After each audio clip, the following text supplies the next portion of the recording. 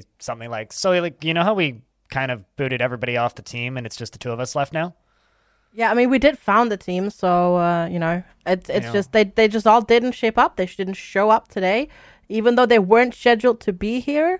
So, yeah. The real, like, line in the sand that we had to draw was when they handed us union papers. That was just taking it one step too far. We can't have that. No, that's just, no. We definitely can't have our own stream team unionizing.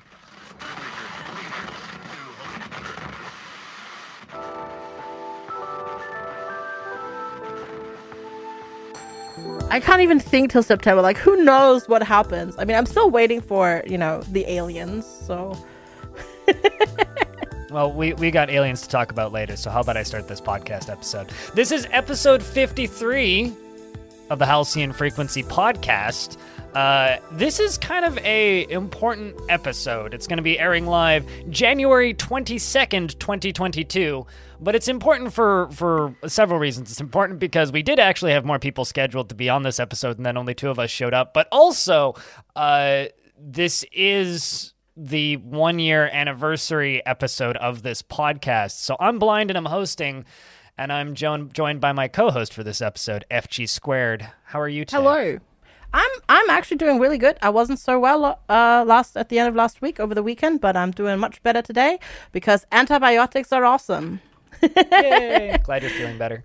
Yeah, no, I am feeling much better, much improved, and I'm doing well, and I had a good day. The original plan for today's episode, I think, was like just there was going to be three of us, and we were going to record this episode a little bit early, kind of lifting up the kind of the veil a little bit on the production of this show, and we had some stuff lined up that we were going to talk about, and it's like, well, scheduling stuff didn't work out, so it's just the two of us. So we're going to kind of do a little year in review of this podcast, I guess, and just kind of talk about what running this podcast has been like from launch until now. And then we'll talk about the games that we've been playing this week. And then we're going to talk about games that we're looking forward to in 2023, because GameSpot has this really big list of games, and it'll be fun to, I think, kind of roll through.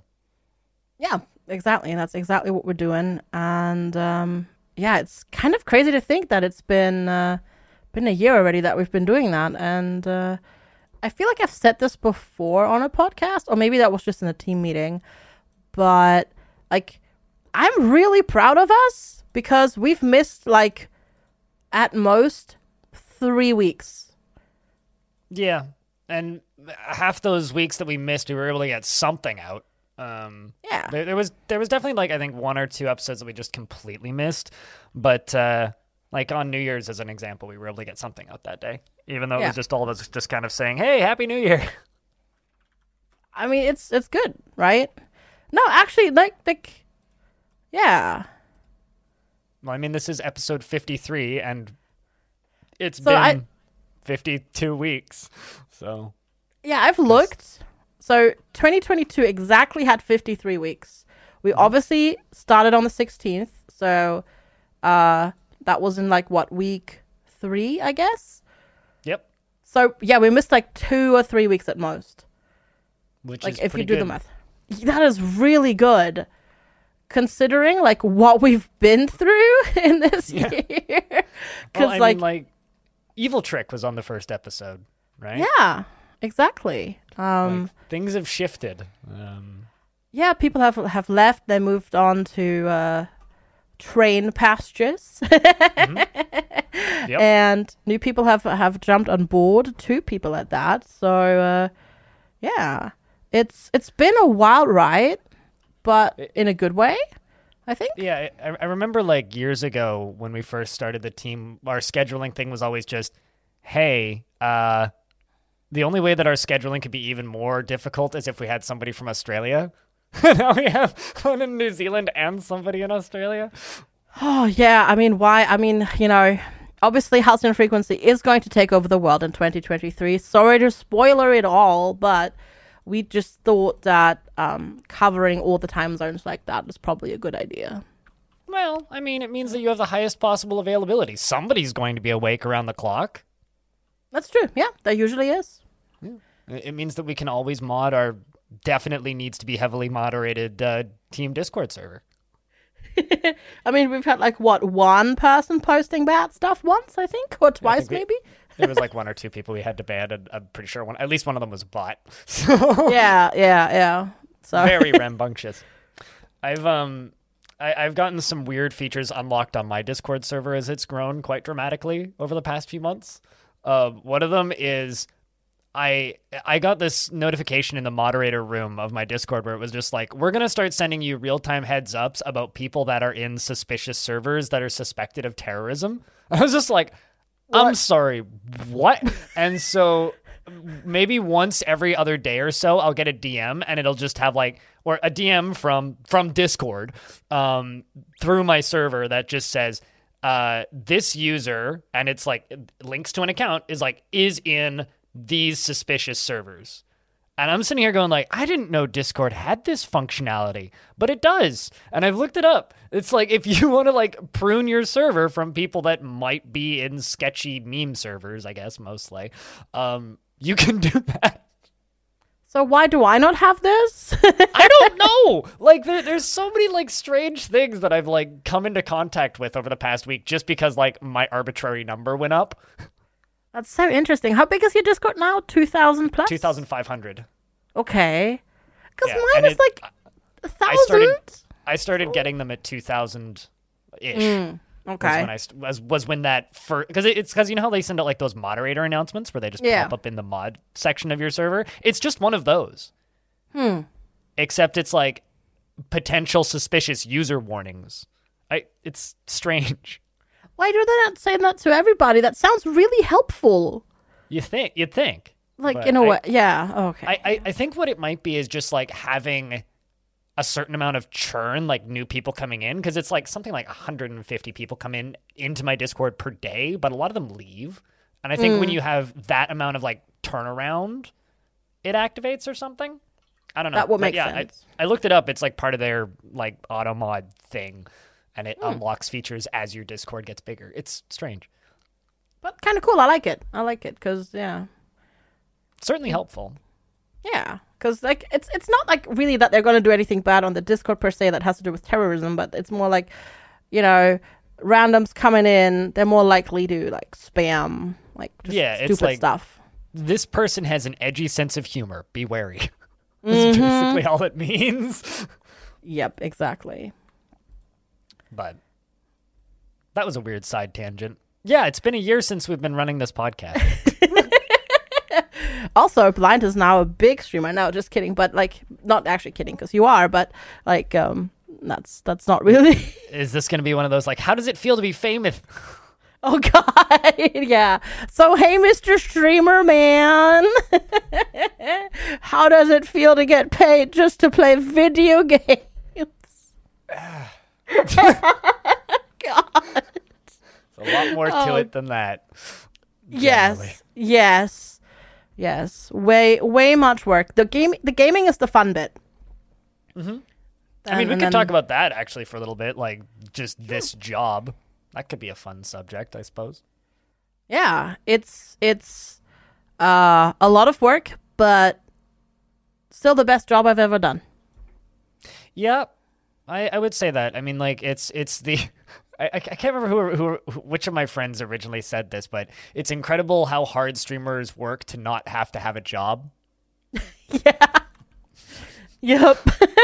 Like it's like the dream of being a streamer is that you get to stay at home and play video games all day, but the reality is like we're all just sitting here like grinding and working so hard to just play video games all day.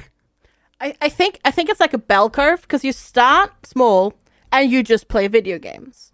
And then as you grow, you start doing more and more work. Like you do like YouTube stuff, and then you do social media things, and you run a Discord server, and just all of the other things that come with it. And then when you get like that big, that you can hire people to do all of that sort of stuff, then it comes back down to the point where you're mostly just playing video games. Yeah. Or you end up like me, where you're uploading 3 videos a day to YouTube, and each one takes like an hour to make. Yeah. But I mean, like, I was talking more like the 20,000 plus people, right? Oh yeah. You mean like the Co-Carnages and the Lyrics of the world? Yeah, those people that have like a slew of just people working for them, doing all the things and Or whatnot. Tim the Tap Man. Yeah, exactly. Like, So that kind of echelon of creator. yeah, the really big ones. It's been kind of interesting because like I think my parents have become a lot more aware of how small Twitch is in the past like 2 months, because like for a brief period there I was like the 600th most viewed channel on Twitch. I think I'm like now the 1100th or something. Like I'm still like in the top 2000, but I've dropped down a little bit in the English channels rankings, which is fair because I went from like 800 to 1,000 viewers per stream now to about 550, which is still great. Very solid. Not complaining at all. But like there's been a bit of a drop there, and like my parents have like suddenly gotten way more educated in the way that they ask me about Twitch related things. Like they're just like, wow, it is actually a really small industry. It's like, I wasn't joking when I said it's easier to become a brain surgeon than it is to be a successful Twitch streamer, because like there's more competition and a lower success rate in this industry. Yeah, absolutely. Also, Certainly higher turnover. I just checked. You are still in the top 1,000. Oh, then I moved back up because I was the 1100th, I think. Nope, you're in the top looked, which was 1,000. 2 days ago, or Nice. a few days ago. Well, that's cool. Maybe everybody else dropped down. Maybe. Yeah. I don't Maybe even I know. didn't move and other people's viewers went down. Oh yeah, Ebb I mean and there's flow. always so much shift, and then it depends. Like, is that game is coming out, and then there is but it's the holiday there, and it's the holiday here. Like today, for example, like there was a lot of Americans around because, it's a public holiday in the U.S. and that sort of stuff. So Is it? Oh, I didn't know yeah, that. it's Martin Luther King Day. Oh, that's why that was trending on Twitter. That makes sense. Yeah. So I out of curiosity, I just checked, and I'm 2,700. Cool. I Yeah. mean, like, I think that if you're sitting in the top 5,000 Twitch streamers, you're doing pretty well, as far as I mean, can that's tell. still the top 0.09% of Twitch, Yeah. which I mean, is ridiculous. We're not. For a little bit of context, I was like the top 50,000 for like the last 4 years. So I skyrocketed from the top 50,000, which is, that's higher than the number of Twitch partners, which is what, 70 something thousand now. Yeah. And so I was always in the top 50K, and then with the recent explosion, I skyrocketed to like 700th, I think, and then I fell down a little bit, but like, I don't know. I feel like I've said this for years, but it's weird just how top heavy Twitch is.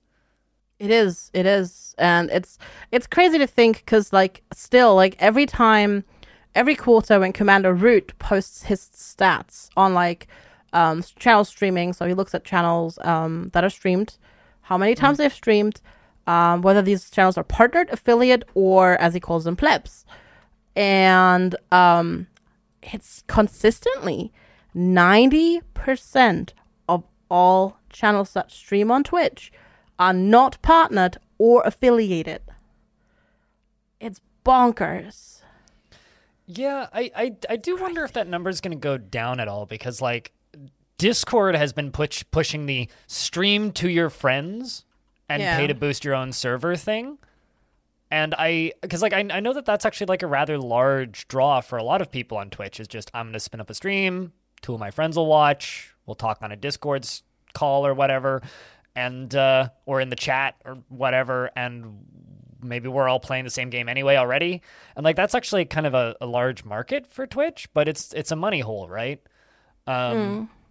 Actually, like I'm gonna post this right here, and we can add that into the. I'm gonna add it into the doc, in our magic doc, because we're just talking about this now. The latest stats actually were published at the start of this month, because that was when the quarter ended. So there is basically 3 million affiliates. There is 69,400 partners, so nice. It's 69,398 at the date that he released the numbers. It was almost perfect number, almost. And in Q4 2022, there were 8.6 million users that streamed at least once, which is not much, right? Because there will be down. like one-off people and whatnot, so it's not that much. That number has gone down, yes. And out of those, 0.48% were partners, 16% affiliates, and 83.7% neither partners nor affiliates. But it gets real crazy when you put in like even just 10 or more streams. 33,000 partners. So like that's less than 50% of partners. That's like how many people were actively streaming when I started. Yeah, and like half of partners are, because with 10 streams you can probably assume that they're at least part-time still streaming regularly, right? Yeah. Or full-time streamers. So that means more than half of them have stopped streaming. 780,000 affiliates and 1.5 million not neither partners nor affiliates. So that's still not a lot of people. Like that's what, like, do the math, it's like 2.6, it's around 2.6 million people who stream like regularly. That's like not a lot of people in the grand scheme of things of the world that has, 7 billion people living on it. That's not a lot. Especially when you look at how many like hours of video is uploaded to YouTube per day. Yeah. Like it's quite it's a niche industry, and I don't know, it feels weird to say, but we're at the top of it, I guess. Like, yeah, absolutely. We're maybe not, we're not like the movie stars. Like if you lose like the movie TV show type stuff, we're not like the big blockbuster movie TV stars. We're just a Hulu original. Yeah, exactly. Yeah. We're like on whatever's going on Peacock in the like section that nobody's watching that isn't the sports. Yeah, but like it's still pretty freaking good. Like, it's at least enough to make, a living for most of us, right? Yeah. Though the cutoff is harsher than a lot of people would think, but I mean that was revealed with the whole, payment leak thing. Yeah. I honestly, I don't know how popular of a take this is, but I think that the revenue leaks was a very good thing. I agree, because it opened up the eyes of a lot of people, and my revenue went up significantly on other platforms when that happened. I was just like, yeah, that's how much I make. And they were like, holy. Mm-hmm. Yep, suddenly same. money go up. So it's like, Yep, that definitely had a big part, I think, for me as well. So yeah, it's been an interesting thing. I mean, we've both, like, especially like us two, because we're like not like the OG, like we're not like JTV OG, but we've been around this platform. Like my account is over 10 years old at this point. Yeah, same. I mean, I've been around this platform longer than my account. I mean, I watched streams on I had an account on Justin TV. I just made a new one because I didn't like my username. And this was before you could easily change your username, right? Like I feel like I'm Twitch OG purely because like I remember when like Hotshot GG got partnered. Like I remember that. Like, do you remember like those old clips of like Soda Poppin getting partnered? After like getting declined a bunch of times, and he had like thousands of people watching, and they refused to give him partner for some reason, and then he finally got it. Yep. Like I remember all of those moments. I remember when like Total Biscuit was complaining that he couldn't tell who was subscribed to his channel or not, so Twitch in real time gave him a sub icon. Because like he was just like, I need something next to my subscribers, and they're like, what if we gave you like a battleship from StarCraft? And then it just like starts popping up next to his subscribers. They're like, how's that? And he goes, that's perfect. Yeah, no, that's I mean, good. Yeah, I remember like one of the things that's like super ingrained in my brain is like the boiler races for Binding of Isaac. Uh-huh. Like that sort of stuff. So I think we're OG in a way. We're OG viewers, not OG streamers, right? We're but OG on the platform. We're just not the original round of creators. We're like, I would call us kind of Gen 2. If like we weren't the original generation, but we were definitely like I remember streaming on Twitch. Well, I remember streaming on Twitch before the Amazon buyout. I remember the Amazon buyout, and then I suddenly remember everybody's delay going down after the Amazon buyout. Yeah. Like, it's funny. People talk about how, like, Amazon ruined Twitch and stuff like that, but they made it usable. Competition really helped at that point as well. Like, Mixer was, like, the best thing to happen to Twitch ever. I don't know. The channel point system we got because of that kind of sucks, but I won't disagree with that. It's still, like, but it helped with, the delay. Like they lowered delay even further because of Mixer, because people were like, well, on Mixer it's like 2 seconds, why is it 10 seconds here, and that sort of stuff. Yeah, no, I mean, like, it definitely made the tech better, but I think that there's like parts of it that I think Twitch took some of the wrong things from Mixer. Admittedly, they didn't go anywhere near as far as Mixer, which I think is kind of the reason. It's like the channel point system that we ended up getting just kind of feels scummy. I don't know. I don't really like it. Like, I use it, but it doesn't have enough features to be useful, and it has enough features to be frustrating that it's not more useful than it is. Whereas, like, Mixer's take on that whole system was like crazy. Like, you could spend some channel points and then have like a literal basketball appear in the chat, and then like play a little mini game where you pass a basketball between users. Like, there was some really weird stuff in Mixer. That was a weird platform, but it was innovative. Like there was innovation there, right? Oh, definitely. Like trying new things and that sort of stuff. I mean, it's kind of a shame that Mixer went away. Actually, I kind of wish that it stuck around, but at the same time, like, nobody used that platform. I remember there was a good week there where the most viewed stream on Mixer was one of the Forza Horizon games, released with a thing where if you watched a Mixer stream while you were playing, you would get like double experience or something. But in order for it to count, that stream on Mixer, the car had to be moving.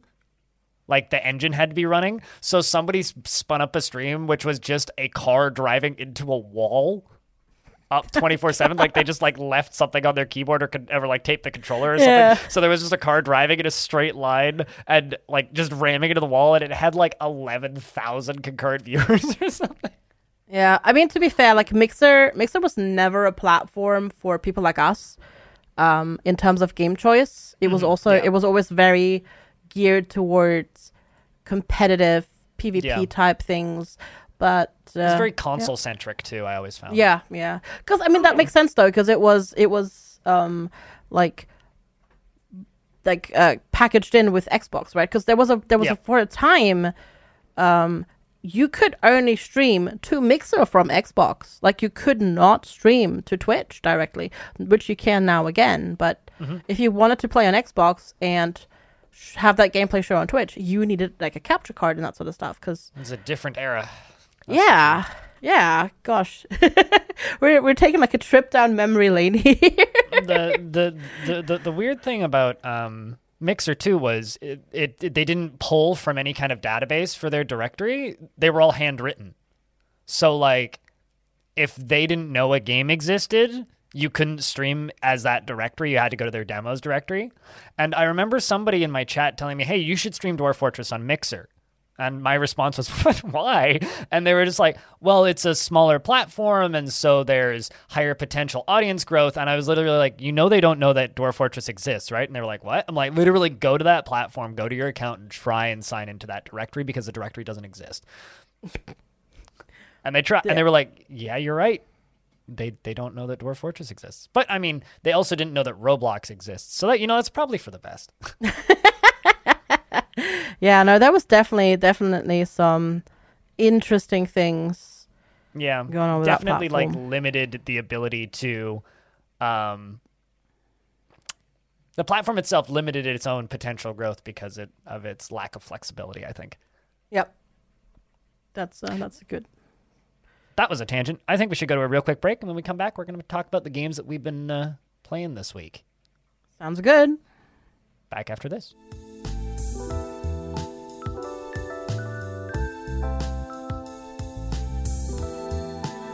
And we're back with episode 53 of the Halcyon Frequency podcast. And FG, you've played a new game this week, which I'm kind of curious to hear your thoughts about because they sent me a bunch of emails. How's Aquatico? I will admit, I did see your thumbnail on YouTube from this morning, so I have an idea of what you think of Aquatico. But yeah, so, all right. I played the demo a while back of Aquatico, so I already kind of knew what to expect. But I thought, okay, it's a demo. It's been several months. Let's go and see what's what. Well, it hasn't gotten any better. But what is Aquatico? I should probably explain that. Aquatico is a new underwater city builder. So to be like frank, basically think like Surviving Mars, but underwater. Looking at this is reminding me of that other city builder that I'm trying to remember the name of that was like on an alien planet. Oh, you mean, yes, I know what you mean. Gosh. I definitely own it. Avon Colony, yes. Avon Colony? Yeah.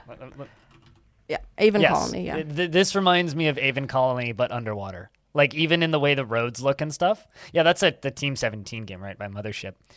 Yeah. But so even the logo looks like Avon Quality. A little bit, yeah. Like there's definite inspiration there. Like Avon Colony, Surviving Mars. It's developed by Digital Reef Games, published by Overseer Games, and yeah, it's supposed to be a survival city builder underwater. There's a couple of problems. So Overseer Games, apparently, as far as I've heard, gave them kind of the backbone of the code for this, like of the game's code, because Overseer Games, who published this game, are actually the people who made Patron, which is that Banish-like game that came out a couple of years ago in 2021. So it's a little bit also based on that, apparently, because for example, like job allocation, that sort of stuff, and like works like in Banish type games where you have the big list and then you're like, okay, 2 people there, 2 people there, 2 people there. Though in this game, it's also 2 people there and then drones there and that sort of stuff. But basically, and the most disappointing thing is, to me, almost, that this is a game that is not labeled early access on Steam, but it very much is. Does it like launch you with a roadmap kind of thing, or does it just have a roadmap unfinished? No, they have a roadmap on their page, but they don't call it early access. So I did not know that. I wasn't aware of that. So I was like, yay, cool, a finished game is going to be like full release. And it's like, it just completely falls flat. And it falls flat. It's really hard there is no challenge in the game. And it's slow. Like, I played it and I had it on, this is the fastest speed you can put it on, 8x speed. Yes, 8. And it's still really slow. And the only thing is like, so you build up your colony, you get some people. It's like there's an asteroid impact on Earth, and you know underwater is the only place that's safe. And I know that's a lie. Yeah. So you build your colony down there, and you start with just drones, and you wait until people come and that sort of stuff. And you have like obviously you have to like generate power, you have to generate oxygen later on for your people, and then there's like sort of production chains where you have to mine iron, and then you have to turn iron into this, and then turn iron into tools and that sort of stuff. But it's all just buildings that you put down, and you connect everything with just a pipeline. So it's very Surviving Mars in that regard. Everything is just one pipeline, and that's your O2, that's your power, that's your resources that. You know, it's like they the power lines in any other game. Yeah, it just flows all through that, and you just wait for numbers to get bigger, to put down more buildings, to make numbers go bigger. And then the way that research works is, so you generate income, generate income from your inhabitants, but you can also trade and make money that way. And you can also tax your people if you want to, but I never needed to tax my people because like just having people, I just made a bajillion money. And research is literally just you pay the money and you wait. Oh god, this game even has like that hexagon UI from Surviving Mars. Yes. And it's there's so much, it's just so bland and boring. And then you look at the UI, right? That's also a big problem. You look at the UI and everything is blue. It's an underwater game, FG. It's an underwater game. Of course it's blue. Yes, but so there's a blue filter, but everything is blue. All of your resources at the top are blue. All of the UI is blue. It just looks like they forgot to put like colors in for the different UI elements. And they didn't even license Eiffel 65 for the soundtrack. No. And they have the, you know what's also really bad? They have the stupid, remember when you played Surviving Mars and it's like, your pipeline is broken, you're losing O2, etc., go fix your pipeline now. Mm-hmm. They have this in this one too. And it's not even in this one where you can actually at least see your little drone go pick up a resource and then drive over there and then like repair the things. You just click a button and it's repaired. It's like, are you still awake? Press this button to make sure you're still awake and not falling asleep. Games like this really make me wonder about like the survival town builder as a genre. Because I think that there's like one of two ways that they go. Either they are just like this and extraordinarily bland and uninteresting and kind of the same as every single other one ever made, or they're way too difficult and everybody just gets mad at them. And like, I'm very torn on what I actually think about this, because like is it fair to say that like in the late 90s we had games like, you know, Zeus and Poseidon and kind of the Impressions games, which were kind of similar to this, and then we just kind of had Banished out of nowhere, and then this genre is just like, okay, it's a bunch of games that are like Banished. But even in my opinion, Banished wasn't a particularly good example of the genre. With mods, it can be quite a special thing. But the vanilla game of Banished is just good. You figure out the formula, and once you know the formula, that's the game. Banished is a wide but very shallow puddle because the game Banished is also unfinished. Banished was never finished. It's just been declared finished. Yeah, the developer was just like, I'm not, literally, I remember seeing the last blog post where he's just like, I'm not going to finish what I planned. I'm just going to expand the mod tools and retire. It's like, yeah, well, okay. I mean, I would too. Yeah. Good for you.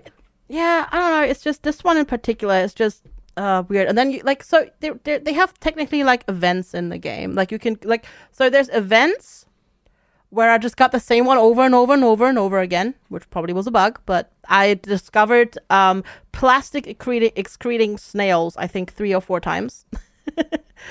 And you can send out a little scouting submarine to do like events and that sort of stuff, but it's just like 2 lines and then you're like, oh, you found nothing, or you got these resources. And then there's shark attacks. And you can build towers to defend yourselves against shark attacks. And the towers, like, because you can upgrade buildings. Like, this is something that it does quite nicely because it does it like Patron. So instead of like just plonking down, like, say, for example, a second tool factory, you can upgrade the tool factory to optimize it, to use less resources, to be better, to use less power and that sort of stuff. And there is various upgrades that you can apply, which is nice. So you don't have to like build like 5 of the same thing. You can just upgrade the one and it's, you know, nice like that. But you have the shark attacks and you have towers to defend you with like guns, and they need a lot of power, and they have like a radius around it as well. You can make them stronger, you can make the radius bigger. And I literally had my entire colony covered with like 3 or 4 towers. And you would think, you know, having like a radius thing, you know, yeah, okay. You know, it's kind of like the meteor guns in Surviving Mars. If that area is covered, you're good, right? Yeah, not in this game. You need like so many towers to defend against just 2 sharks. It's kind of, yeah, they just go in and they just go nom nom nom because the guns do like 20 damage to them and they must have like 200 health or something like that. It's, I don't know. It's like, bottom line is just, it's not good. It's just bland and boring, and I stopped it after 3 hours and switched games because I was that bored. Really makes me wonder how Industries of Titan is doing. Because That's still- it's got mixed reviews, mostly positive overall. I'm looking at it right now. Yeah, because that's also still not finished, right? Yep, that's in early access still. Jeez. Yep. Soundtrack bops because it's Danny B, but I was gonna say, yeah. the soundtrack and like the art style are like phenomenal in that game, but like I don't know. It's like it's a city builder, but it's FTL, but it's also a tower defense game. Always seemed like a strange combination of things for Industries of Titan. So it's a very ambitious thing. That's one that I'm curious about for when it leaves early access. I will play it again when it comes out. Same. Because I played it when it came out over on Epic in early access, and I was like, okay, it was buggy and stuff crashed and that sort of stuff. So I was like, I played it for one stream, and I was like, okay, I'll wait, and I'll just wait now and see when it comes out. But yeah, like bottom line on Aquatico, it's don't just don't. Just don't. Well, speaking of games that you maybe just shouldn't, but maybe you should.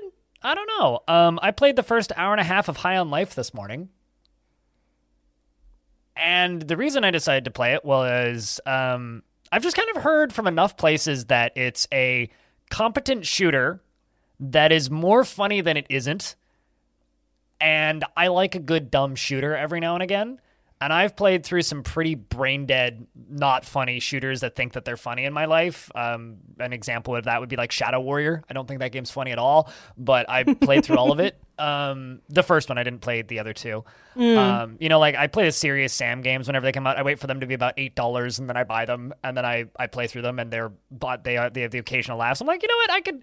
I could do a kind of funny shooter, and they sent me a key for it back when it came out. So it's just been sitting in my Steam library since it was released, basically, which was right when Dwarf Fortress was at its high. So I didn't get the opportunity to play it. And when it released initially, it didn't have an FOV slider, and the FOV was really tight. But they've since added that, and it goes all the way up to 190, which I think is a joke. I was playing it at like 110 FOV, and I made it through kind of like the opening sequence, which is pretty funny. I will say, like, the very beginning of the game starts off with a fake, like, kind of Doom clone game, which is really funny because I think I've played that exact game before on itch, actually. There's a game called Reboot something. Hold on, let me see if I can find it. Which is also on Steam. Force Reboot. That's it. There's a game called Force Reboot, which is also it's on Steam and it's on itch, and it's $3. Basically that game. Like, to the point where, like, I think it's the same, like, asset pack. It's kind of wild. Anyway, so it starts off in that thing, and I went through the whole opening sequence where, like, your parents are gone for a week, and then aliens land, and your sister's doing coke and all kinds of other silly stuff. I think its world as, like, a Saturday morning cartoon for adults, kind of the Justin Roiland, like, Rick and Morty sensibilities of sci-fi, I think it hits. Like, I think I like it. I think it's funny. It's everything that I've heard is like the worst things that it does is like the jokes go on too long, and I've definitely encountered that a couple of times where, like, all right, shut up, I want to move on to the next thing. But, like, I've just put it on the easiest difficulty, and it's been enjoyable. I'm looking forward to finding new guns because they're all played by different comedians. Apparently there's some pretty good bits throughout, and yeah, I think that'll be a game that I do one mission at a time and finish over the next month, maybe. I'm not going to turn up the difficulty at all. I just want enemies to fall over when I see them, and I just want to listen to the gun shout. That's all I really care about. But it's, High on Life. I'm one thumbs up. I'm impressed so far. I'll probably drop updates as to how I'm going through that. But, yeah. Yeah, I've only heard good things, really. And it's probably one of those games that I'll pick up when it's like, like 90% off. So in like 3 years. But no, I've only heard good things. And apparently there's like movies in the game that you can watch and sit down and whatnot. And there's a couple of licensed or films in there. So yeah, it's like entire movies. And apparently there's a point where you can just like summon in a movie theater and just like watch them, which I'm also kind of curious about. Like, I feel like it would be a really good game to like sit down with like a friend or two on a sofa and just pass the controller back and forth. Yeah, that sounds because it's almost like watching a movie. Like, it's very clear that it's a game that's made by people with connections in Hollywood, right? Like it feels like they're trying to make a game that has a comedic narrative like a movie or a TV show throughout. And like I said, generally the bits from what I've seen so far hit harder than they miss. And there's definitely been a couple points where like, oh, you're funny. Okay, I get it. You made me laugh. God damn it. But I haven't had any like hysterical like laugh out loud moments yet. But at the bits I've played, I've just kind of had a dumb smile on my face. So, which is, I guess, kind of what you need for a game like that. It's really hard to make games funny. There's very I think like maybe Portal and like Jazzpunk are like the only examples in my mind of like games that I've genuinely found funny. So it's hard to make a funny game. And well, I guess like with the exception of like Gary's Mod and like physics breaking, but I don't know if that's intentional comedy or just accidental comedy. But yeah, High on Life. It's pretty good. You got Viscera cleanup detail on here. Why were you playing that? Who hurt you? So okay, there's a little bit of a backstory to this. So last month I actually made a second Twitch account to just play goofy games on whenever I wanted to, and I do co-working over there. So that's twitch.tv/live in outer space, and live as in LIVE, not live. So LIVE in outer live space. in outer space. Yep. And I wanted something chill to play, and I wanted to clean something. Like, I just wanted to play like a simulator, silly, something like that. And I had finished Fresh Start Cleaning Sim. I'd finished Train Station Renovation. I had finished Power Wash Sim. So I was just thinking, I was like, Viscera cleanup detail was always fun. And then I went back to it, and there were actually, like, since the last time I played, there's been like 5 or 6 maps added since then that I hadn't played. So I've just been slowly playing through those maps, and I've like grabbed Lex, and we've just done like co-op stuff over there, and it's just fun. It's just dumb fun. For some reason, just virtual cleaning is fun. Yeah, I remember having a visceral hatred for that game when I played it. Because when that game came out, I was still working night shift at McDonald's cleaning. Yeah. And I was just like, oh, this is my job, but less fun. Cool. I mean, it's like, yeah, it's obviously if the cleaning thing is your job, then this is probably not like fun. But it's like one of those games that's fun when you're like in a group and the physics start freaking out and that sort of stuff. And yeah, I can kind of see the appeal. It's just very much not for me, which is why they like, who hurt you? Yeah, no, I totally get it. And to be fair, like it's an old game at this point. I mean, it came out in 2015, but it was an early access before that. And it's so funny. It runs in like Unreal Engine 3. So like the physics get really wonky, and like if you're hosting it, because the way it is, so it's a cleanup game, and there's basically the premise is it's a sci-fi world.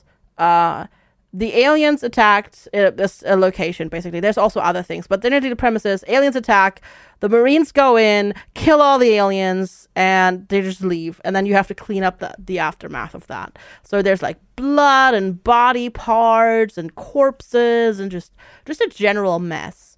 And blood is actually a physical object in the game. So a footprint or like a blood spatter is a physical object. And if you step into blood, you get bloody shoes. And then if you keep walking, you generate new blood on the floor, like new footprints. And you can overload basically your server / computer. Like you can make so many items that it just goes like, well, sorry, like we've reached the limit. Physics are going to be wonky now. and we're just not going to add anything more. It's it was really funny. But no, it was just good to go back and like do some new maps. Some of them are not I'm not a fan of. There's one that's like really, really dark, so that wasn't great. But I don't know, it's a fun trip down memory lane because I actually streamed this a lot when it came out. So like back in the day in like 2015. So it's like going back in time then. Yeah. And funnily enough, I didn't realize that until somebody came in and started talking like a new person. And they were like, yeah, did you know? They actually recently posted. They're still working on and porting this to like making a new version in Unreal Engine 4. And I'm like, what? And yeah, they're making a new version of the game in, well, Unreal 4. Not 5, but yeah, so it's... Probably they've been working on it for so long that 4 turned into 5. Pretty much, yeah. So yeah, they're working on it, and they're apparently working on a second game, so that studio is not dead. And to be fair, apparently the last map, which was a DLC map, arguably, but it was like it's like James Bond themed, like you're cleaning up the evil dude's lair. It was only added in 2018, so it's not been like... I mean, it's a 2015 game. It's only, 8 years ago, and they've put out a couple DLCs, and, like, honestly, like, if you have a game that sells as well as a game like Viscera Cleanup Detail, you don't need to be in a rush to put out another game. You can take 2 years off and go chill. You know, like, that game sold really well. They have 13,000 Steam reviews. Yeah. They've sold a couple 100,000 copies for sure. This was also one of those games I remember, like, distinctly blowing up on Twitch as well, where everybody was suddenly playing it and like playing it in groups and that sort of stuff. I remember like watching Giant Waffle and people play this. This really is like that. Back in my day. Yeah, it is though. Episode. though I think one of my earliest Twitch memories is still, and this is like a tangent, but we it's just us. We can go off on tangents, right? Yeah. One of my earliest Twitch memories is getting like super excited and I'm pretty sure it was on a Saturday, so it wasn't waking up early because waiting for Americans to get up. But I remember distinctly being like super excited and being super hyped for Day 9 and itmejp playing SimCity 2013 together. Like it was coming out, they were gonna be like, we're gonna do multiplayer. It's gonna be awesome, new SimCity, and then we got SimCity 2013. My first like stream thing that I was super excited for was in 2009, and it was on Ustream, and it was Gassy Mexican, I think, SceneAnners, and I can't remember who the third person was, but I was watching a lot of SceneAnners videos at the time on YouTube. And they were like, yeah, this new co-op shooter, Borderlands, is coming out. We're all going to stream it together. And I remember that being a real big thing. And I remember tuning into that and only being able to watch it 160p because my internet was so bad. Oh, no. So I got to watch all like 48 pixels of that. Because, like Borderlands isn't great for the bit rate either. No, that's true, yeah. I mean, to be fair. That was the first stream I remember watching. Well, that was the first, like one of my biggest Twitch memories. The first, like, streaming things was actually Pat the NES Punks. Oh boy, really? NES marathons on Ustream for charity. Of Pat, did you hear that his podcast is like not no more, but is no longer going to be on a regular schedule? Really? No, I didn't. Yeah. That's a bummer. As of episode 350, they're going from weekly to when there's reason to have an episode, whatever that means. Fair enough. Which is interesting. That is a tangent. That is a tangent, yeah, but like, yeah, no, but I mean, it's connected. Yes. So, all of you people that used to listen to the Completely Unnecessary podcast, please go and listen now to the House and Frequency podcast. Tell your friends. We have a lot of crossover with like Intellivision and Miko drama and retro gaming and game collecting. Definitely, lots of audience crossover there. Although I did call in to the Completely Unnecessary podcast once. Or twice now. But like I don't say who I am. I just call in and like say something. Like usually it's like random McDonald's factoids and things. And then somebody pop into my chat and go, "Did you call into the CU podcast?" I was like, wow. He's like, heard your voice, and like a radar went off in my brain, and I've been trying to figure out who that was for a bit. I'm like, Dang. yeah, it's probably me. Which is kind Wow. of funny. Sometimes the world is like so tiny. Recently one of my viewers met Kiri at a birthday party. Like Whoa. they just went to a mutual friend's birthday party. It's Wow. it's like sometimes the world is just tiny. I mean, I was gonna throw it like, do you know who Nextlander is? No. They're a bunch of ex-Giant Bomb guys. And they have a tier on their Patreon, which I think is like $120 a month or something. It's quite expensive. But it's their Mysterious Benefactor tier, and they read off all the names for the Mysterious Benefactors every month. And one of them is It Me JP. It's always like it's like the first few. He's like starts reading off these names, and there's like actually like a few famous people in there. And then it's just like It Me JP every single time. I'm like, all of these like first name, last name, first name, last name, first name, last name. It Me JP. Nice. Just funny. Tangents. Should I talk think- about Dwarf Fortress, or should we just go to news? No. I do know. Do some dwarves. Dwarves? Yeah. Sure. Interesting thing that happened recently for me with dwarves is I got to speak with Putnam, who is the, I guess, new programmer at Bay 12. She's doing 30 hours a week as a independent contractor working for Bay 12 Games, helping debug code and add things, which is very interesting. I think like from the outside there was some criticism from people who hadn't played the game for a very long time or maybe weren't familiar with who Putnam is. But credentials wise, she's probably easily the best. How do I word this? Easily the best candidate for somebody to be working on Dwarf Fortress who isn't, Zach or Tarn themselves. Purely because of just her experience, like reverse engineering the game and modding the game and messing with the game and poking the game, and it was a lovely conversation, and so that was kind of like the real highlight of like my week when it comes to Dwarf Fortress things. But aside from that, still finding weird crashes in the current version. It's not the most stable release of Dwarf Fortress I've ever played, and I think like from my perspective as somebody who just plays the game a lot and like knows what it's been like in various different eras and knows what the game feels like when it's unstable and knows what it feels like when it's stable, I've started getting some questions from people in chat and in YouTube comments, and maybe you can weigh in as to how I should react to these, but it's just people keep asking, should the community expect more from Zach and Tarn? Should we expect them to hire up more? Or should we just expect them to continue doing what they do? I'm very much on the side of, this is their game. Yes, they've sold it now, but I think that people who buy a game like Dwarf Fortress should know what they're buying and know that they're buying a boutique art project, not the most logical commercial product. Yeah, agreed. It's their project. They can do whatever the heck they want. If they want to be two people and work with it on two people, and that's it for the rest of their lives, that's fine. But they've already hired somebody else now, so I don't know. They can do whatever they want. It's their product. If you don't like it, don't buy it. Yeah. In the end, that's kind of my take. And like the person that they hired, Putnam, like one of the first things she said in the interview that I had with her was just, this is their game, and they shouldn't cave to pressure of backseat game design, basically. Yeah, at the exactly. beginning. And there is some pretty loud people disagreeing about that.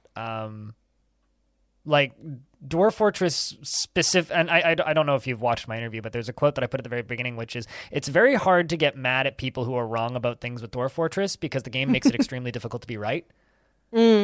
Intentionally so, because the game making it difficult to be right is what makes your imagination go wild, which is why so much information in Dwarf Fortress is hidden, and why management in some cases is intentionally obtuse, because it makes your mind go wild when something weird happens.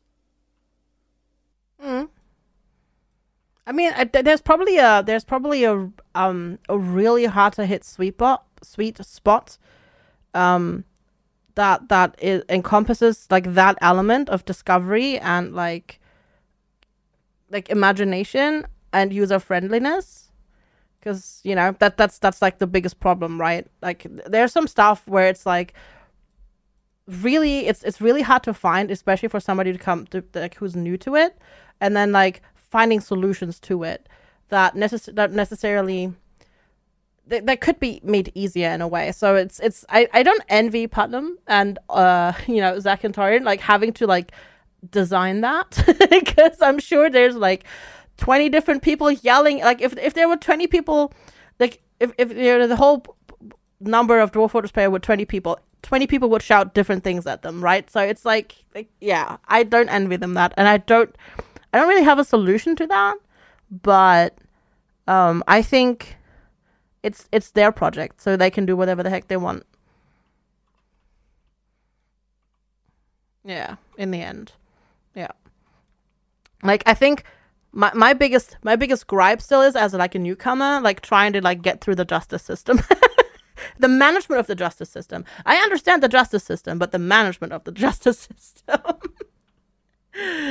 But then I already found a way that helps me do it, because if you, instead of replacing the first name with a nickname, make it be inserted in the middle, that changes how the name appears in certain instances in the UI in game. Yeah, so that helped. For example, it's just creative things, right? It's a weird beast, and it's a weird beast that's not for everybody. And definitely, yeah. We talked earlier at the beginning of this podcast about how my audience has grown a lot, and I think like I'm also still I went from literally reading and responding to every single comment to my comments move as fast as a Twitch chat sometimes. On YouTube, like I will refresh and there will be 8 more. And when you get to that level of interaction, it just kind of stops having meaning after a while. Yeah. Or it makes it hard to like make it a conversation. Yeah, and it becomes very easy for people to just get angry, and then someone will say something, and then you'll see 5 other people just like dogpile them with anger for no reason. Or one person will make a comment, and then immediately it's just like accusations back. It's like arguments happen where they never happened before, which kind of sucks to a degree. But I don't know. I think that Dwarf Fortress is in a really good place right now, just as a video game, playability-wise, at least in the premium version. I think the classic version needs some work. It certainly isn't without its share of issues. I mean, it's always had issues, and I think Dwarf Fortress always will have issues. But, it's not too dissimilar to, like, going back and playing any game from 2006. If you play a game that was designed in 2006, even if it's like modded or remastered to be playable on modern OSs or whatever, it's still going to have design decisions that you're going to look at and you're going to be like, what? Because it's not a modern game. And I think Dwarf Fortress just kind of will always have that problem. Absolutely, yeah. It's not a modern game. No. And it does also a lot of things. Like, it kind of does its own thing as well in certain aspects that no other game does like it. But that's, like, also what makes it so, special. Yeah. Well, I don't really have too much more to say about dwarves, because it's just kind of me just talking about like little random stories, which I think I've done a lot on this show. So unless you have anything to say about dwarves, I think maybe we should go to news. No, I need to make a new fort, and I need to learn. That's my goal for when there's downtime again in terms of new games, to make just an Otterman fort. Oh boy. Yes. you might need to mod your game to do that right now, but yeah, I think so. But hopefully I can figure out how to do it, because I think that would be very on brand and very hilarious. If you go into the modding section of the KitFox Discord, you might be able to get somebody to help you make that happen. That would be cool. Yeah, that would be cool. So yeah, that's my goal with dwarves, because I think my current fort is in a good spot. I learned a lot of things, and now it's time for a new adventure. There was a post on the subreddit of somebody who had an actual fully fledged Batmen faction. that showed up on the overworld, and he's just like, this doesn't seem great. normal. I love it. Though I think there's one more thing, because I haven't even done it yet. I might just do it as a YouTube video, because I've had like 2 long running forts in that world now, so I want to just generate a 1,000-year history and see what happens. Just look at legends.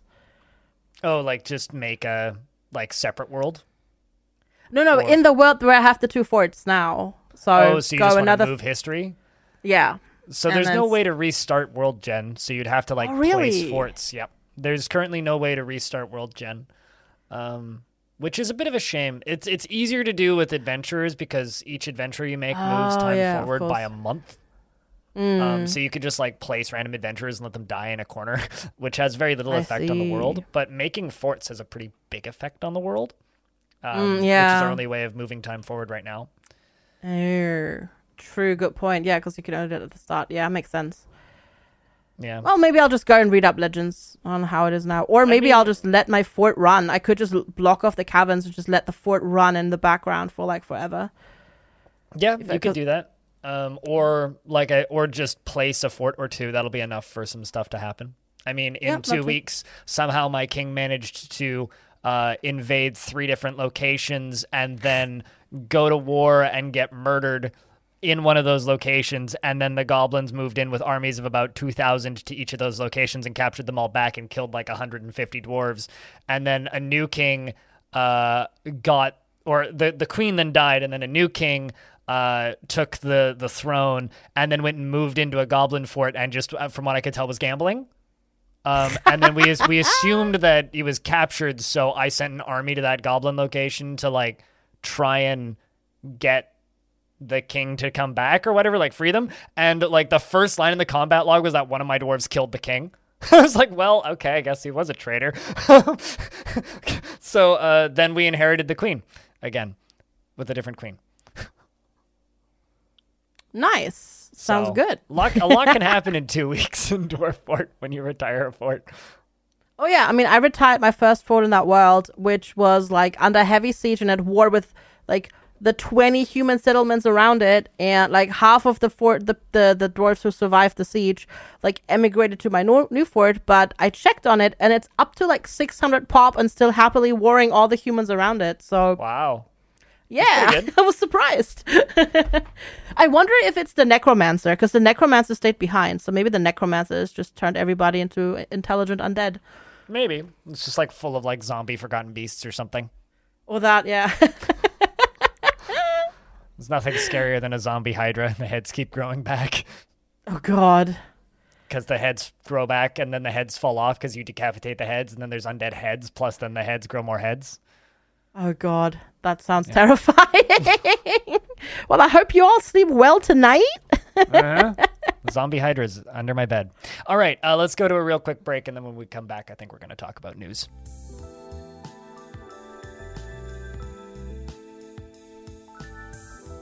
Mm-hmm. And we're back with episode 53 of the Halcyon Frequency podcast. And so for news this week, because we're recording really close to the last episode, not a lot has happened except for some weird things in the world of Lost Ark that I don't really know about anyway. So we're skipping that article and jumping straight to this lovely write-up on GameSpot.com, which is a full list of games that are coming out this year so far, including some strange things, like apparently Age of Empires 2 is coming out on the Xbox. What? Oh, okay. I don't know how you're going to play that, but good luck. I think what we're going to kind of do is we're just going to scroll down this list starting in January and just like pick out things that we think are interesting. So is there anything here in January that jumps out to you immediately, FG?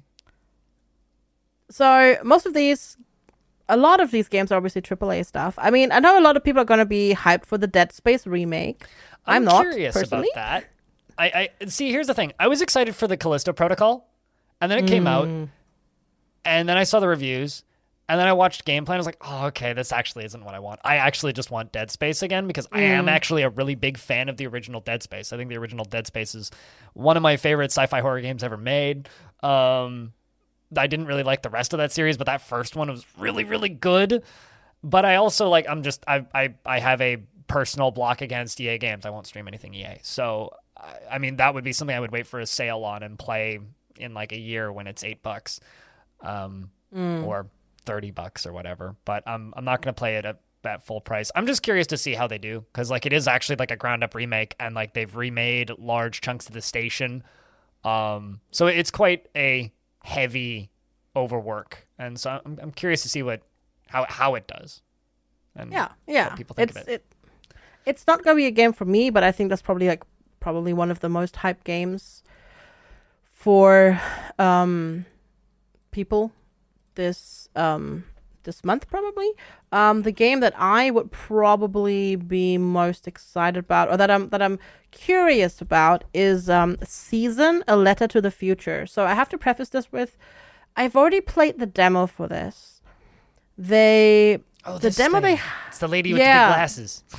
Yeah. So the demo I've played wasn't very good because it was more of a technical gameplay demo rather than like immersing you into the world and the story, which is kind of like the meat of the game. So I hope the game itself is good. So basically what Season Letter to the Future is, it's like an Earth-like world, but I don't think it's quite Earth. I don't think it's ever like specified all that much, and something is gonna destroy the world, and for some reason we go out on a bicycle and record memories. So you record memories, you meet people, you take pictures.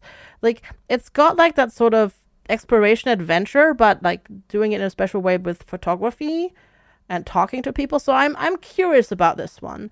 I hope it shines more than the technical demo that I played. But I'm curious about it. Like, it's a cool premise. It's a cool premise, and I really hope that it can deliver ultimately. Same day, like I mentioned a minute ago, Age of Empires 2 Definitive Edition is releasing on Xbox Series X and S and Xbox One. I'm really curious to know how that would play on a controller, but the actual reason I'm bringing this up is I want to link this in the podcast room, FG, for you to have a peek at. This is a link to the official Age of Empires merchandise store on the Xbox website, and I found this the other day. Oh my god, I love it, and I want it now. So there's number one, there's like 8 pages of merchandise for Age of Empires, and it's all really, really good. But they have an ugly Christmas sweater for Age of Empires that says Age of Empires on the back and has a catapult on the front. It has a catapult and people and wood and all of that sort of stuff. It has like the meat logo, the wood logo, the gold logo. Oh my god! So the Age of Empires merchandise store is really good. Like, take a look at this ceramic stein. Like, I do in fact want that. What about this incredibly swole worker mug? I also love the description for the sweater. Every villager can celebrate this holiday season with the Age of Empires holiday sweater. Gather your resources to contribute to the decorations and feast. Arm the trebuchets with gifts. This will surely be a celebration for the age. Like, they have a Wololo shirt. Oh my god. Of course they do. Of course they do. But like, they also have like I don't know. I'm way too into this merchandise store that like Microsoft has for some of them. Like I never expected there to be Age of Empires merchandise, but apparently that exists. Anyways, sorry for throwing this off. No, tangents. It's the topic today. Yes, it's tangents. That is the episode title, is tangents. Oh my god, it has a capybara mug. Oh my, sorry. I don't know why it has a random capybara Age of Empires mug. I just really want the swole villager pint glass. Yeah, that one's great. So I'm just gonna throw this out because I'm curious to see how it comes out. That Hogwarts Legacy, February 10th. Yeah, I'm not touching it. I'm not touching that with an 18-foot pole, but I am extraordinarily curious to see how it does. I'm curious to see if the game side of it is any good. Yeah, we'll see. Because it's like the most pre-ordered game in the last 5 years or something. Yeah, it's ridiculous. I mean, I can understand because I can understand that a lot of people are really excited to be, because it's the first like actual nice looking 3D Harry Potter game that people are getting their hands on ever, right? Because like there were those early PC ones like a couple decades ago, but yeah. Yeah, but that's the thing. Like, that's what I mean. This one looks good, right? Those ones were pretty good. They were good for their time. Yeah, for the time, but like, it's They haven't anyways. aged particularly well. No. So I can totally understand people being hyped about it, but I will not touch it. Nope. I think the next one on the list for me is Atomic Heart. How about you? Again, I'm just curious to see how the game comes out. Yep, same. Actually, at the start of February, Deliver Us Mars. Oh yeah, that looked familiar, but I couldn't remember if it was worth bringing up. Yeah, it's the sequel to Deliver Us the Moon. Oh really? Yeah. Okay. It's the same. Yeah. So no, I think that one's gonna be good. It looked really good when I saw the trailer because they did a trailer at I think last E3 I don't know, game, whatever. There was a trailer during this summer trailer season, and it looks really interesting and cool. And yeah, I don't know. And I mean, Deliver Us the Moon was fantastic, so I bet this one will be as well. Yep. Next thing on here that I see is Blood Bowl 3. Not my type of game at all, but I'm sure it'll do well. I like watching Blood Bowl. I don't like playing Blood Bowl. Yeah. I assume a lot of people are going to be hyped for it. Company of Heroes Maybe? or Sons of the Forest, maybe? Company of Heroes is not my type of RTS, really, but... Gotcha. Yeah. Company of Heroes is a game I'm interested in as a off-stream game, purely because it's Company of Heroes, but they added a pause button for the single player. And also, it has the Total War like overworld map, which sounds like a lot of fun actually for like a World War II game. I mean, pause button, I do like that. Like that makes it that it really makes it more attractive. Like I have no interest in the multiplayer side of things. Like the multiplayer for that game will be brutally difficult, and any normal human being will just get obliterated. But like, I'm curious about the like single player side of it because I do like the Total War like campaign map style of RTS. And I think it could fit that game quite well. Same day releases Sons of the Forest. I mean, they never finished the first one, so didn't they not? I thought they did. No, well, they did, but like the end of that game is okay. slapdash and not very good. I've never played The Forest. I've watched some people play it here and there, but I've never played it myself. And I've not really had the desire either. Really, to play it kind of seems like through. your kind of game. I don't know why. Run around, punch trees, build a base, defend against scary thing. Yeah, it would. You would think so, right? But no.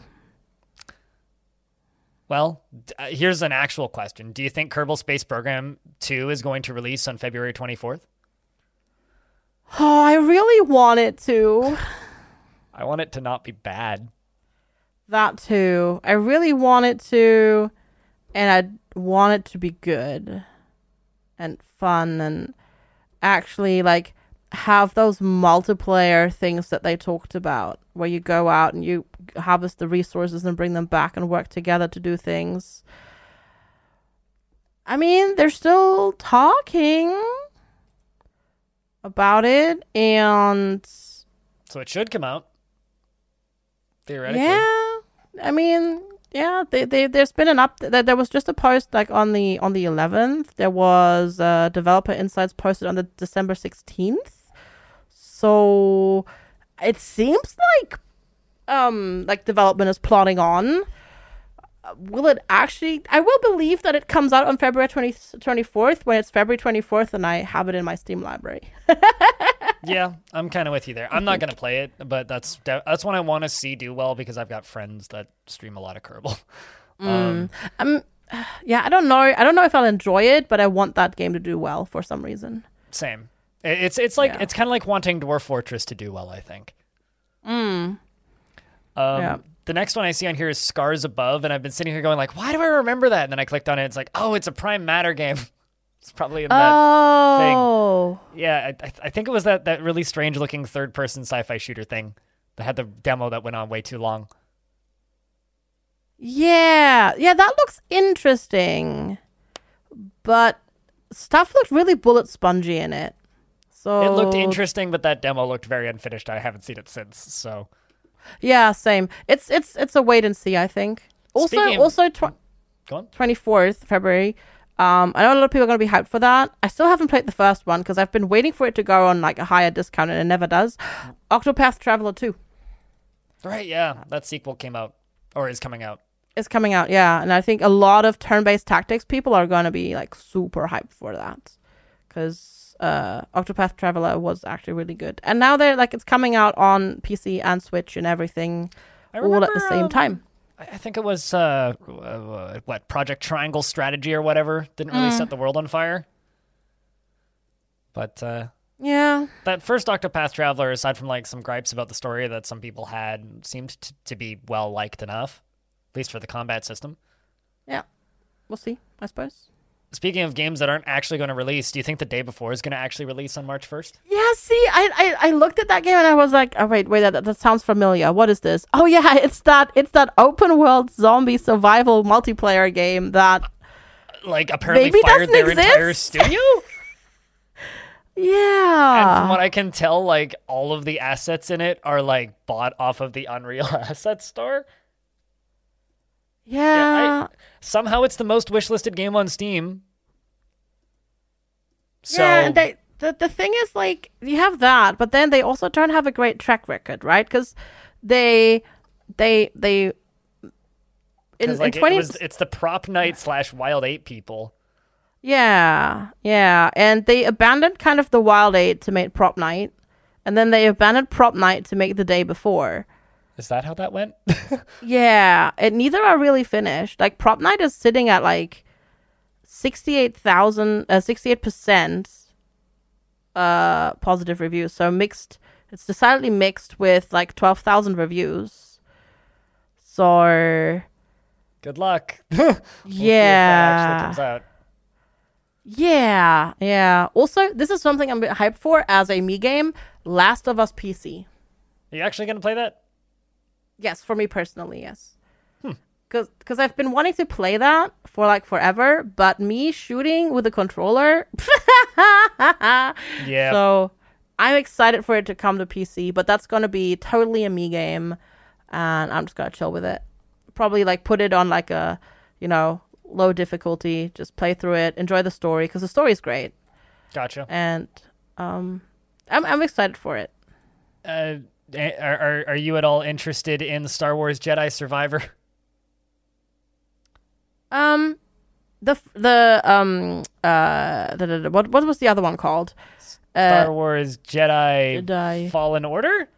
Fallen Order, yeah. No, Fallen Order was great. I swear they just have like a Star Wars game name generator that they just hit a button and get the first result.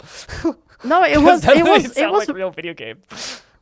it was really good. It was a Souls-ish combat Star Wars game. Yeah, no, I Question liked mark? it. Yeah, Yeah. it was like it has a bit. I liked it. Friend of mine got will- partnered doing no hit runs in that game. Nice, that's awesome. No, I will probably play it. It's probably going to be also an off-stream game for me, or maybe alternate channel because I don't care about Live in numbers on that outer channel. space. So yeah, exactly. So I can just play like stuff like this and just chill. The only problem is that I have in this game, it is recommended to play with controller, and you have to because it's a Souls-like, right? So you need to dodge and that sort of stuff, and you need to aim like when you repel the blaster shots, you have to like sort of aim, and I just can't. Oh, yeah. I'm just too bad. I'm really excited about Storyteller. March 23rd. Which one's Storyteller? That's Tell the me one about that it. has. It's the Annapurna game that has that Kiri was super hyped about after the demo fest, where you have all the different like panels and you have to like build the story based on the pieces you have in the panels. It's like half puzzle yeah, that game, one. half like weird generative story machine thing, but you have to get to the right outcome. Gotcha. Yeah, that is a very creative game. Yeah, it's also been in development for like 12 years or something. It's made by one person apparently. Yeah, apparently they have other jobs in the industry and it's just been a passion project and they haven't worked on it full time until recently. Yeah. That's cool. This one I'm curious about, not because I think it's going to be good, but because it's a weird one. I'm curious about Crime Boss Rockay City. Okay, Because why? Tell me. It looks like a crappy Grand Theft Auto-ish game.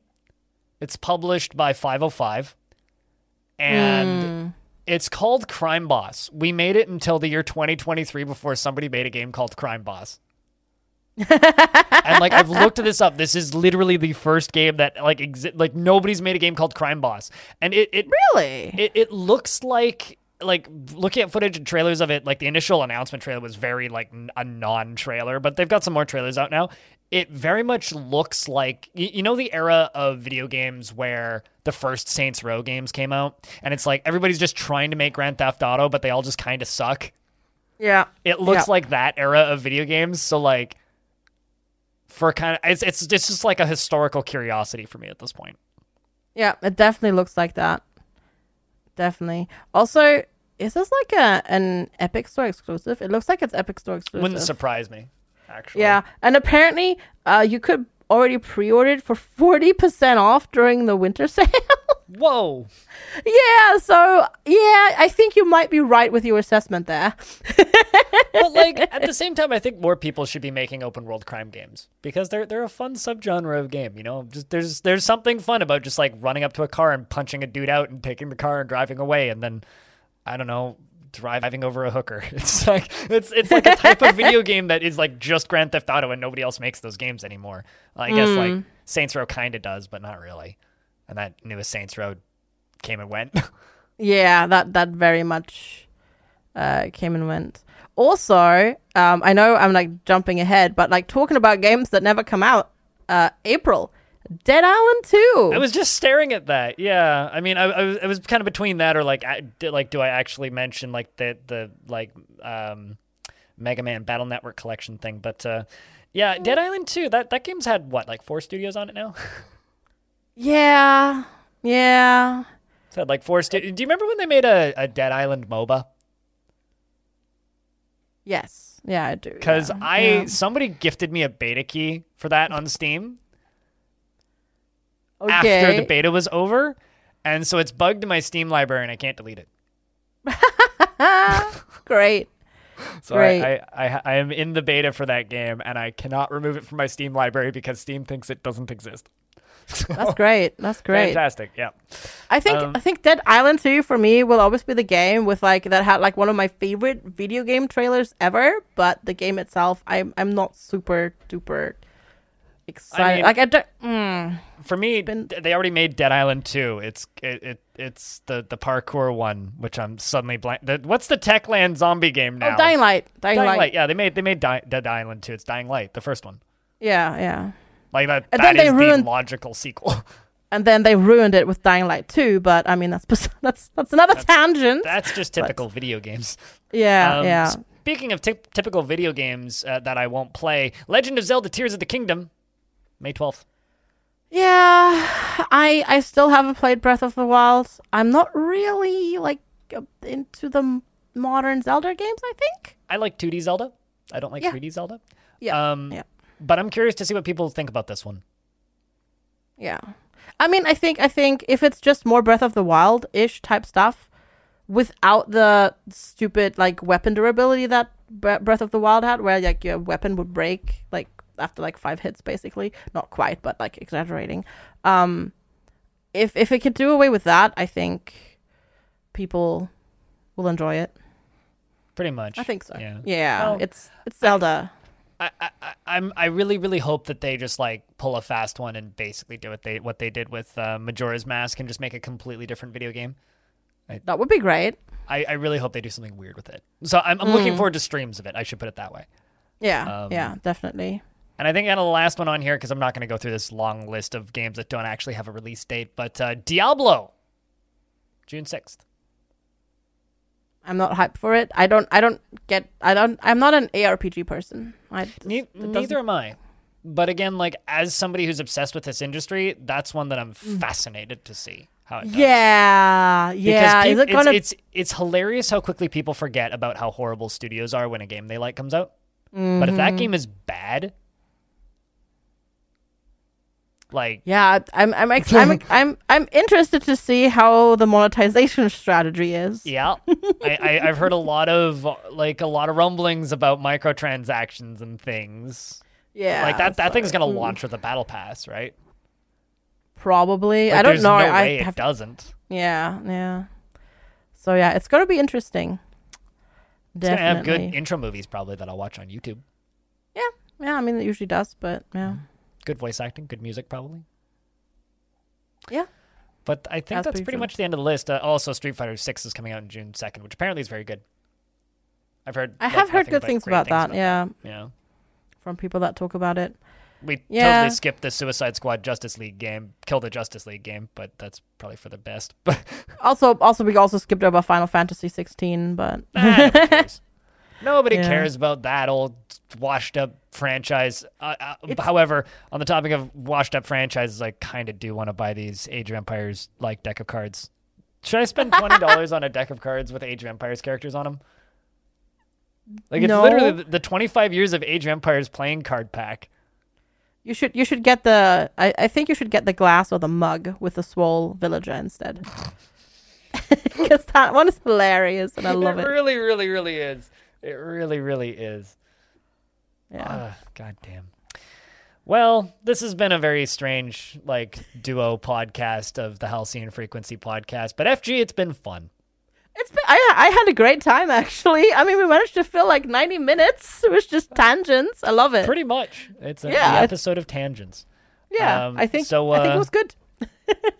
I think we should do the part where we tell people where they can find us on the internet if they didn't know already. Yeah, sure. So yeah, you can find me as FG Squared, but pretty much everywhere except on Twitter. There's a sneaky underscore between the FG and the squared. And then obviously, as I said multiple times already in this episode, I have a second Twitch channel, Live in Otter Space. That's live with a V, not live with an F. And I do random things over there. So come for random stuff. And if you want to find me, you can find me at BlindIRL on basically any platform. And if you want to follow me on social media, I recommend my Mastodon, which can be found at BlindIRL at mas.to. And if you want to find more episodes of this podcast, it's available anywhere organic podcasts are harvested. And if it disappears from somewhere or something seems wrong, just reach out and we'll fix it. And if you want to find more episodes of this podcast, the easiest place to do that, though, is on the website, the halcyonfrequency.com, which also has links to our YouTube channel and the Discord and everything else. In the Discord, there's a room where you can talk about this podcast if you so wish. I haven't done this in a while, so I should probably say thanks to Peter Pohl and Paul Mile for the fantastic intro and outro music that you hear. And until next Sunday, don't change that dial. Wow. Don't change that dial. This is Halcyon Frequency, signing off.